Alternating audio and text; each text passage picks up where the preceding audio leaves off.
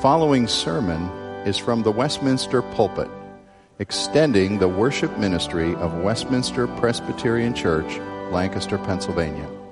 We are a local congregation of the Presbyterian Church in America. Please contact us for permission before reproducing this message in any format.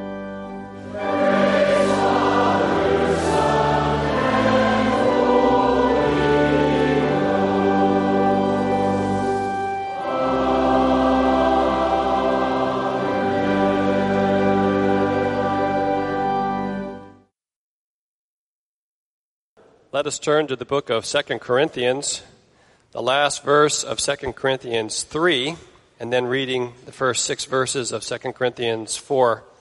2 Corinthians 3 at verse 17. Actually, we'll read the final 2 verses of chapter 3. Thinking this morning about Christ's glory. He came as a baby, and now thinking about the glory of Christ. Chapter 3 concludes with a discussion and exposition of the glory of the old covenant, which was fading, compared to the glory of the new covenant inaugurated in Christ and the greater glory of Christ. So let's pick up with verse 17.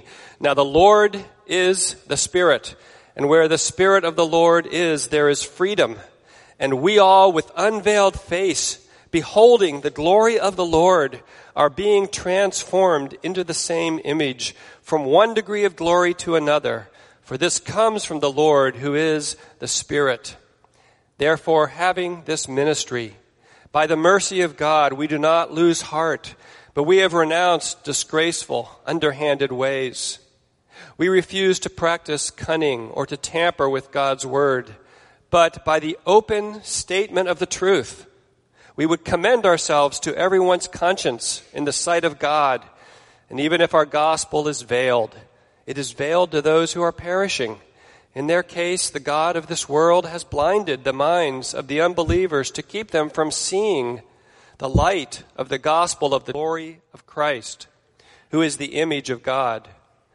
For what we proclaim is not ourselves, but Jesus Christ as Lord, with ourselves as your servants for Jesus' sake. For God, who said, "Let light shine out of darkness," has shone in our hearts to give the light of the knowledge of the glory of God in the face of Jesus Christ. Father, we pray that you would open our eyes to your word, that in a deeper way we would understand this truth about the glory of Jesus Christ, revealed in the flesh, and now in some real sense, coming to our own hearts and minds and lives, that we would see him with the eye of faith. Give us your help as we seek to understand your word by the power of your Spirit. In Jesus' name, amen. In the summer of 1872, 13-year-old Teddy Roosevelt acquired his first gun. In his later description of it, he says it was a breech-loading, pinfire, double-hyphen barrel of French manufacture. I'm not sure what all that means, but that was the gun. That summer, often hunting for small game and birds with his friends, Teddy Roosevelt found himself utterly bewildered that he could not seem to hit anything. His friends would even use his own gun to fire into the blue blur, for him, of the sky, or the green blur of the trees, and seemingly out of nowhere, specimens of game would fall to the ground. The truth was slow to dawn on him. Here's his own account of the moment of realization in his life that summer. One day, his friends, he says, one day they read aloud an advertisement in huge letters on a distant billboard. And then I realized that something was the matter, for not only was I unable to read the sign, but I could not even see the letters. I spoke to this to my father, and soon afterwards got my first pair of spectacles, which literally opened an entirely new world to me. I had no idea how beautiful the world was until I got those spectacles. While much of my clumsiness and awkwardness was doubtless due to general characteristics, a good deal of it was due to the fact that I could not see, and yet was wholly ignorant that I was not seeing. It's pretty hard in our modern day and age to think that a child could almost be 14 years old and suddenly find that out. Here he was. Neither he nor his parents had realized that, as the doctor discovered, he was severely myopic. He could barely see anything without his glasses. And he had somehow gotten to that point in life without finding it out. Roosevelt's biographers tell us that it's almost impossible to overestimate the importance of this event in the summer of 1872 for the young man. It changed his life dramatically. With glasses, his world suddenly leaped into pristine focus. He would wear those pinch-nose spectacles the rest of his life, enduring the mockery and scorn of being called Four Eyes. But he wore them because he was once practically blind. He just didn't know it, but now he could see. This morning, I want us to consider that Jesus Christ, who came in the flesh, is the revelation of God's glory. And apart from God's grace, each one of us was at one time completely blind to the glory of Christ. Blind like Teddy Roosevelt, and we didn't even know it. But conversion, coming to trust in Jesus Christ, involves having our eyes opened to who Jesus Christ really is. That he is truly God and truly man, the Savior of the world, and having our eyes opened to what he actually did in coming to earth. He lived and died and rose again to reconcile us to the Father. And then living the Christian life means more and more seeing with the eye of faith the glory and the beautiness and the sufficiency of Jesus Christ in all of our lives, seeing and trusting and glorying in him and in his cross that paid for our sins. And that's actually how we fight sin and temptation in our lives, and we grow in holiness, and we become more like Jesus.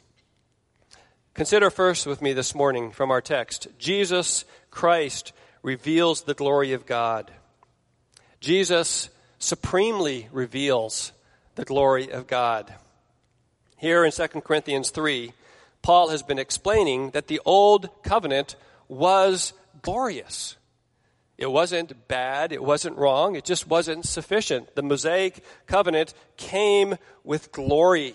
In verse 7, he says, "Now if the ministry of death carved in letters on stone," and that's referring to Moses and the Ten Commandments. If the ministry of death, in other words, that the commandments just exaggerated and shone a light on our sin. If this ministry of the old covenant came with such glory that the Israelites could not gaze at Moses' face because of its glory, which was being brought to an end.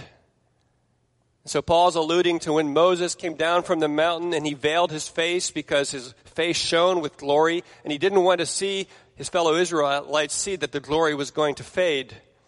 And Paul says, will not the ministry of the Spirit have even more glory?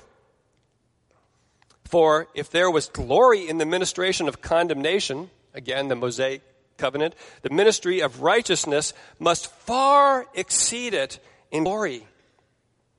Verse 11, for if what was being brought to an end came with glory, much more will what is permanent have glory. He's using this word glory over and over again, and he's saying, yes, there was glory in that covenantal dispensation of God, but with the inauguration and the full scope and beauty of Christ coming, there is even more glory. Jesus comes and reveals the glory of God in a way never before seen in history. If you stop and think about that, you know that there are many ways that we see glory, even the glory of God revealed in this earth. We especially see it in creation. If somebody goes to the Grand Canyon, maybe they've seen pictures of it and seen it on television their whole life, and they go there and they come back and they say, you just don't believe it till you see it. It's so glorious, and words fail, because if you're standing there on the rim at sunset and seeing all the light shine and its beauty on the canyon walls, there's nothing like being there. Or maybe in a bright and dazzling snowfall like last year, which we hope this winter is not like last. We'll pass up the beauty of that, but with all the snow covering the trees and ice shimmering, our pine trees were just weighed down to the earth, but it was beautiful. It was glorious, we would say, or maybe a beautiful sunrise over the ocean. But all those pictures of glory in creation are completely surpassed by the glory of Jesus Christ, revealing God in who He is. Or you might see the glory of God revealed in human beings. Some great athlete, and you see him run, and you see him catch that pass in the end zone, just perfect specimen of physical prowess. You say, that's glorious, especially if it's your team, right? Or a brilliant mind, somebody who is just so gifted intellectually, and maybe in a musician who plays with such beauty and vigor. You say that there's glory in that, and there is, because humans are created in the image of God, even though it's marred. All those are pictures of glory to some extent, but Hebrews 1:3 says that the Son is the radiance of the glory of God, the exact imprint of His nature. And in fact, that's what Christmas is all about, the glory of Christ being revealed. In John chapter 1, those familiar words, the apostle says, "And the Word became flesh and dwelt among us, and we have seen His glory, glory as of the only Son from the Father, full of grace and truth." John is speaking as one of the apostles, and he says, we apostles, we were eyewitnesses of His glory. We have seen His glory, the one and only of the Father, Jesus, in His person, in His character, in His love and compassion, in His holiness, in His zeal for the Father's will, in His death and resurrection, the person and work of Jesus Christ in a way that had been unsurpassed until that time, show the glory of God. In fact, in the Gospel of John, John goes on to speak about Jesus in His life, revealing the glory of God in the first miracle that Jesus performs in John chapter 2, the wedding of Cana. There we find, after He does it, in verse 11, John comments on it and says, "This, the first of His signs, Jesus did at Cana in Galilee." And listen how John describes it. "And manifested His glory. His disciples believed in Him." This miracle of turning water into wine was a manifestation of Jesus' glory. And His disciples put their faith in Him. Or later on in John chapter 11, when Lazarus is about to be raised from the dead, and then is raised from the dead, at the beginning of chapter 11 and verse 4, when Jesus heard it, He said, when He heard that Lazarus was ill, He said, "This illness does not lead to death. It is for the glory of God, so that the Son of God may be glorified through it." We're just not used to thinking in these terms that Jesus speaks in, that Jesus was glorified. The glory of Jesus was revealed in these things when He raised Him from the dead. And later on in verse 40 of that text, it says, Jesus said to her, "Did I not tell you that if you believed, you would see the glory of God?" There's going to be a shining forth of the glory of God when Jesus says, "Lazarus, come forth." And the one who was dead for 4 days comes out of the grave. It shows the glory of God. But the glory of God was supremely revealed in Jesus' death and resurrection from the dead. In fact, in John chapter 12 at verse 23, Jesus says, "The hour has come for the Son of Man to be glorified." He's speaking about His death, His cross. The supreme revelation of the glory of God is Jesus Christ lifted up on the cross for our sins and then rising from the dead. Think of it. We all just experienced Christmas. Some of us maybe are feeling like, okay, I made it through. It's another whole year to all that work. The kids don't even realize that. For them, it's just great fun, right? Don't you wish you could go back to childhood and just experience it that way again, at least if you had a good experience of it. But probably everyone in this room gave and received at least a gift or two. And you probably observed at least some kind of Christmas tradition, a special meal, special food.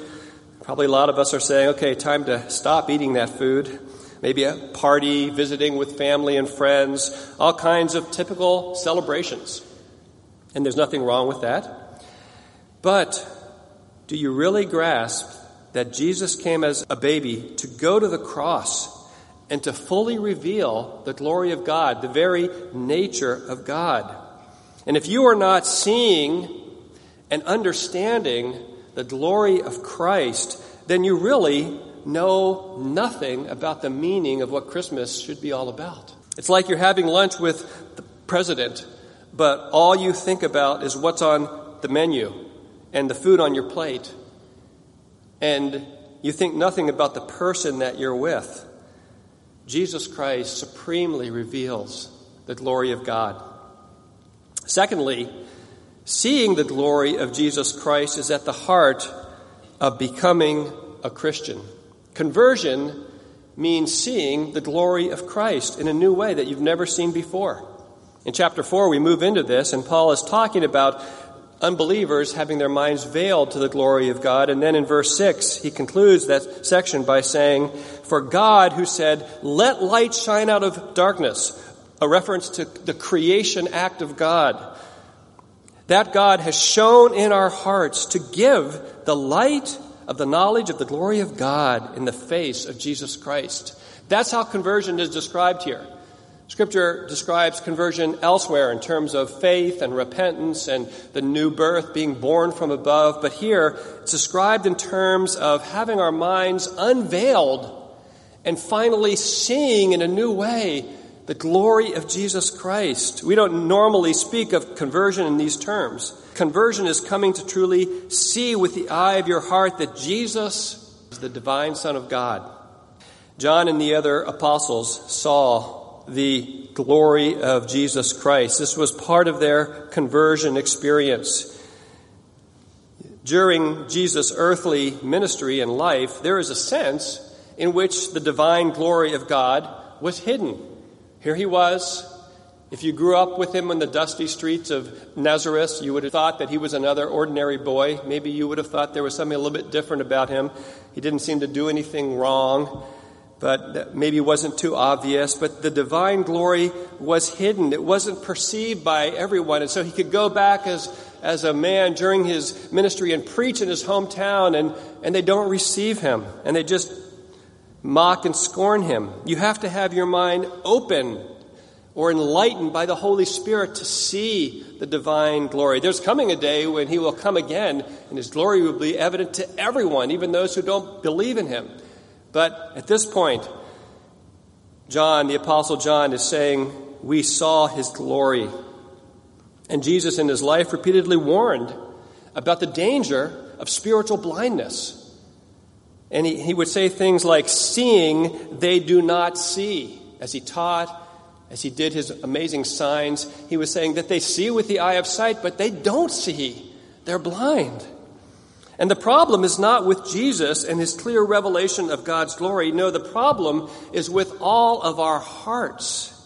Naturally, we do not see. And the problem is we are idolaters fundamentally apart from grace. Psalm 135 speaks about the nature of idolatry and idols.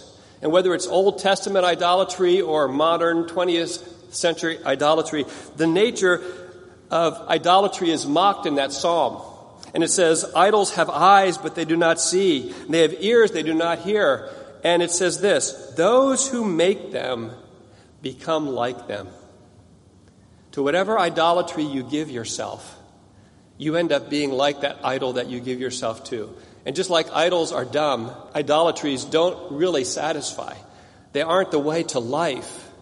When we go that pathway, we become like them. We become blind to some degree. And it says, so do all who trust in them. The point is, the things that we desire, the things that hold our highest affection, these become our idols, and these idols blind us to the glory of Jesus Christ. That's why the religious establishment of Jesus' time couldn't see it. They were blind to who Jesus Christ was. So conversion is really the gift of spiritual sight from God so that we, for the first time, truly see who Jesus Christ is. He is Lord of all. He is Savior of the world. He is the glorious Son of God. His cross and resurrection give forgiveness of sins and eternal life to all who will trust in him. And so we see him, and in seeing him, we trust him, and we love him, and we submit our lives to him. I think of Paul writing this about the light of God shining in his heart. And you think of the light of God literally for him on the Damascus Road. He's thrown off his horse and the light of God shines on him and he hears a voice and everyone around him is blinded by the light and the risen Lord appears to him. And up till that point, think of it, the Apostle Paul, before that, Saul, knew something about Jesus Christ. Jerusalem was filled with controversy about who was this man. But until that moment, Saul, to become Paul, would not see anything of it until his eyes are opened. And then conversion brought to him a whole different view. And that's the experience of every Christian. Maybe it's not as dramatic if you really were taught Jesus Christ from a young age and your eyes were opened at age 5 or age 6, but nevertheless still true. And I ask you, have you ever had the experience of seeing something for years and then coming to see it in a whole new way? Has that happened to you with Jesus Christ? You think of Ebenezer Scrooge and the familiar Christmas Carol story of Dickens, and you think of Ebenezer Scrooge going about his job and his work, and we all know that Scrooge was blinded by the love of money. That's all he could think about. He didn't get married years before because of that, as the story unfolds, and he can see nothing of the ordinary joys of relationships, of having family and friends, and spending time with others and serving others. No, it's just all consumed by the love of money.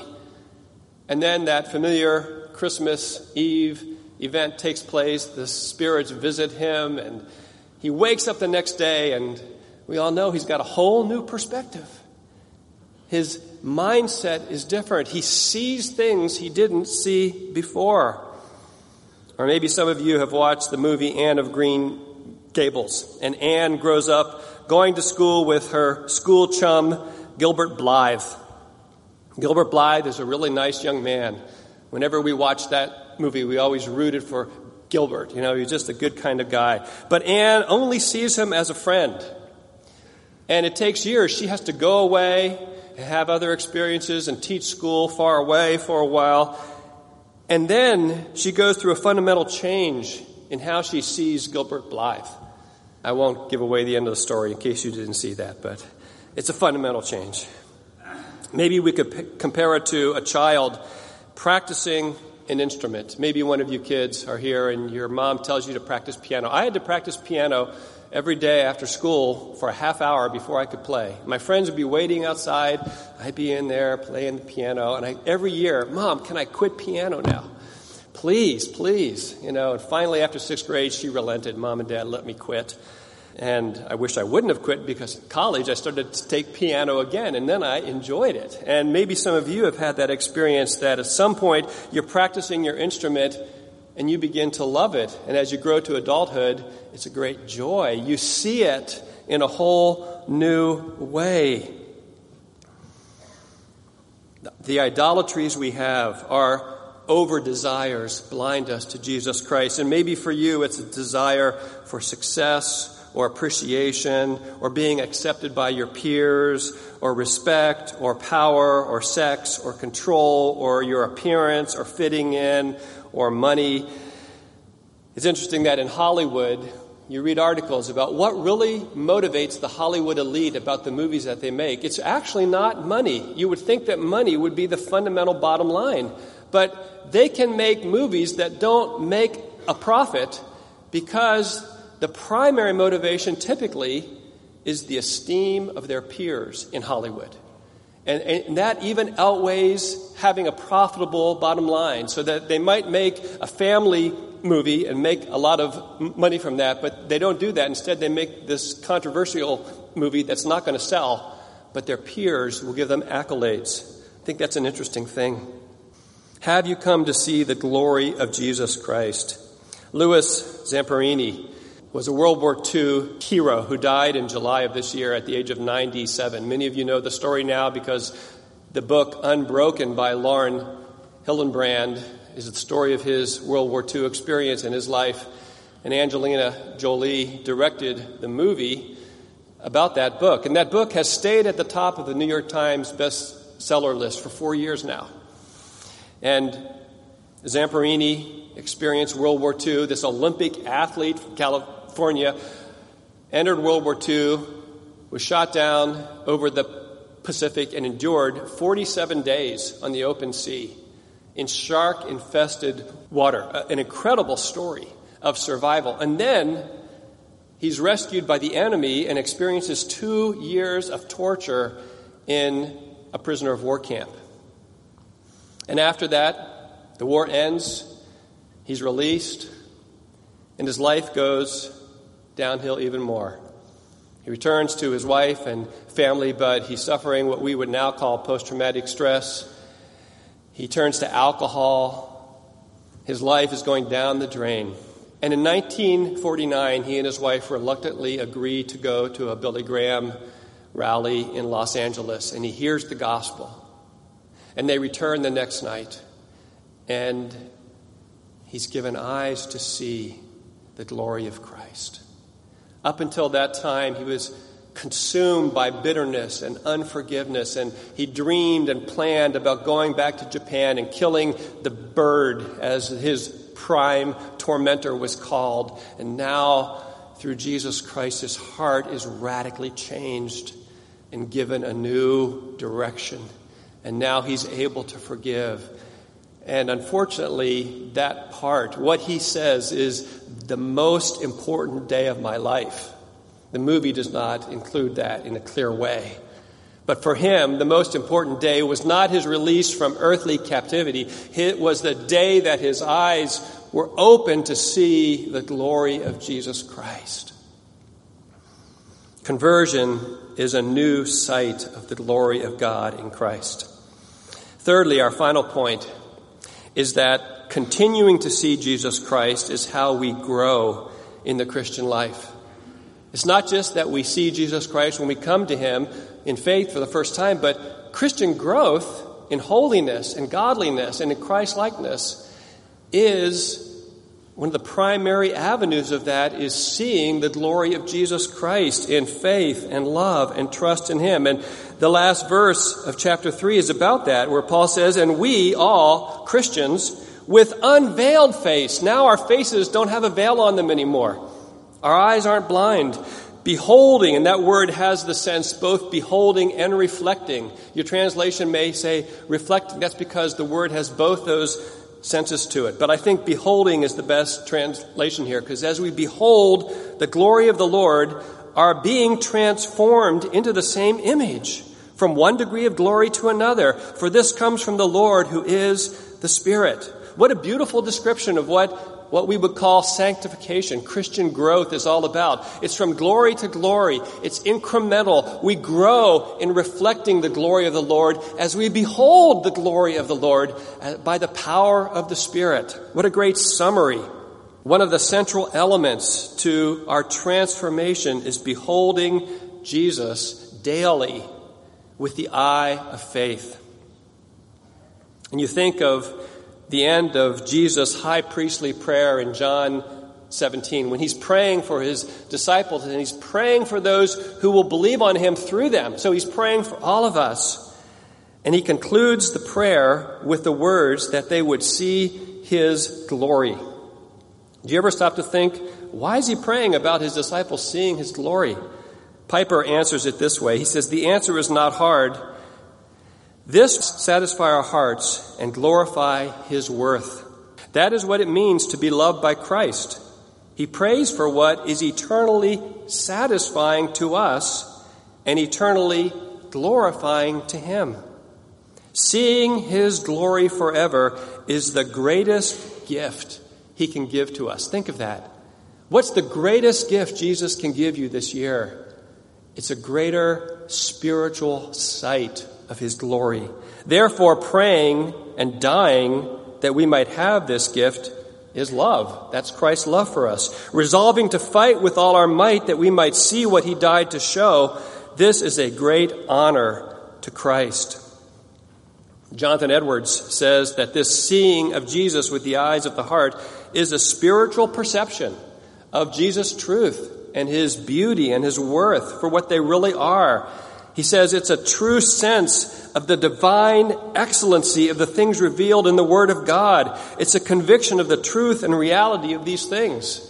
You're going to be given a handout as you walk out the door this morning. That's the Bible reading plan that you might want to use for the year, to read the Word of God every day. Not that you have to get through the Bible in a year. It's more important that you reflect on what you read. And Jonathan Edwards is saying, as we read the Word of God, the Spirit enables us and helps us to have a sense, a conviction of the excellency of Christ. The Bible, from beginning to end, reveals the glory of Christ. In other words, it's more than a mere rational belief or an intellectual agreement to certain things. Edwards says it's a sense, it's a conviction of the gloriousness of Jesus on our hearts. We have to fight for this by faith. We have to ask God to give it to us anew because our hearts tend to be dull to it. And this spiritual perception is always linked to active trust in Jesus Christ for what's going on in your life right now, and active love to him and submission to his will. Do you see how that enlarges and changes how we look at sanctification and the temptations that we face week in and week out? Transformation does not occur without beholding Jesus, without seeing him afresh with the eye of faith and calling on him and believing the promises of his word for his presence and his health. Some of you this morning may be struggling deeply, like Louis Zamperini, with the calling of God to forgive someone in your life. Someone who maybe deeply betrayed you, deeply hurt you. And maybe there's not even any repentance that you see, but you're called to heart forgiveness like Zamperini was called to that. And that really means that you need a deeper vision, not an ecstatic vision of some kind that literally you see something like an Old Testament prophet would, but that with the enablement of the Spirit you see Jesus Christ clearer and you're able to more deeply forgive someone. Or maybe you need a greater vision of Christ to fight some besetting sin in your life and to take a stand against it, to go confess it to someone who will pray for you and stand with you. Or maybe there's some great suffering, some chronic condition or thing that's going on in your life this year, and you need the persevering grace of God. But that only comes with a greater vision, a greater sight of Jesus and who he is. Growth comes by gazing at the glory of Christ. To love your husband or your wife, to obey your parents, to love those who are difficult to love, to put aside temptation and put aside pride and lust and envy and self-seeking. None of this changes truly and deeply without seeing Jesus Christ.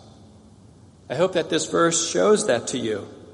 As he is revealed in the Word of God, and the Bible speaks to us, and as you hear it preached and taught, and as you read it and submit your life to it, the Holy Spirit opens your eyes more and more, day in and day out, to the glory of Christ.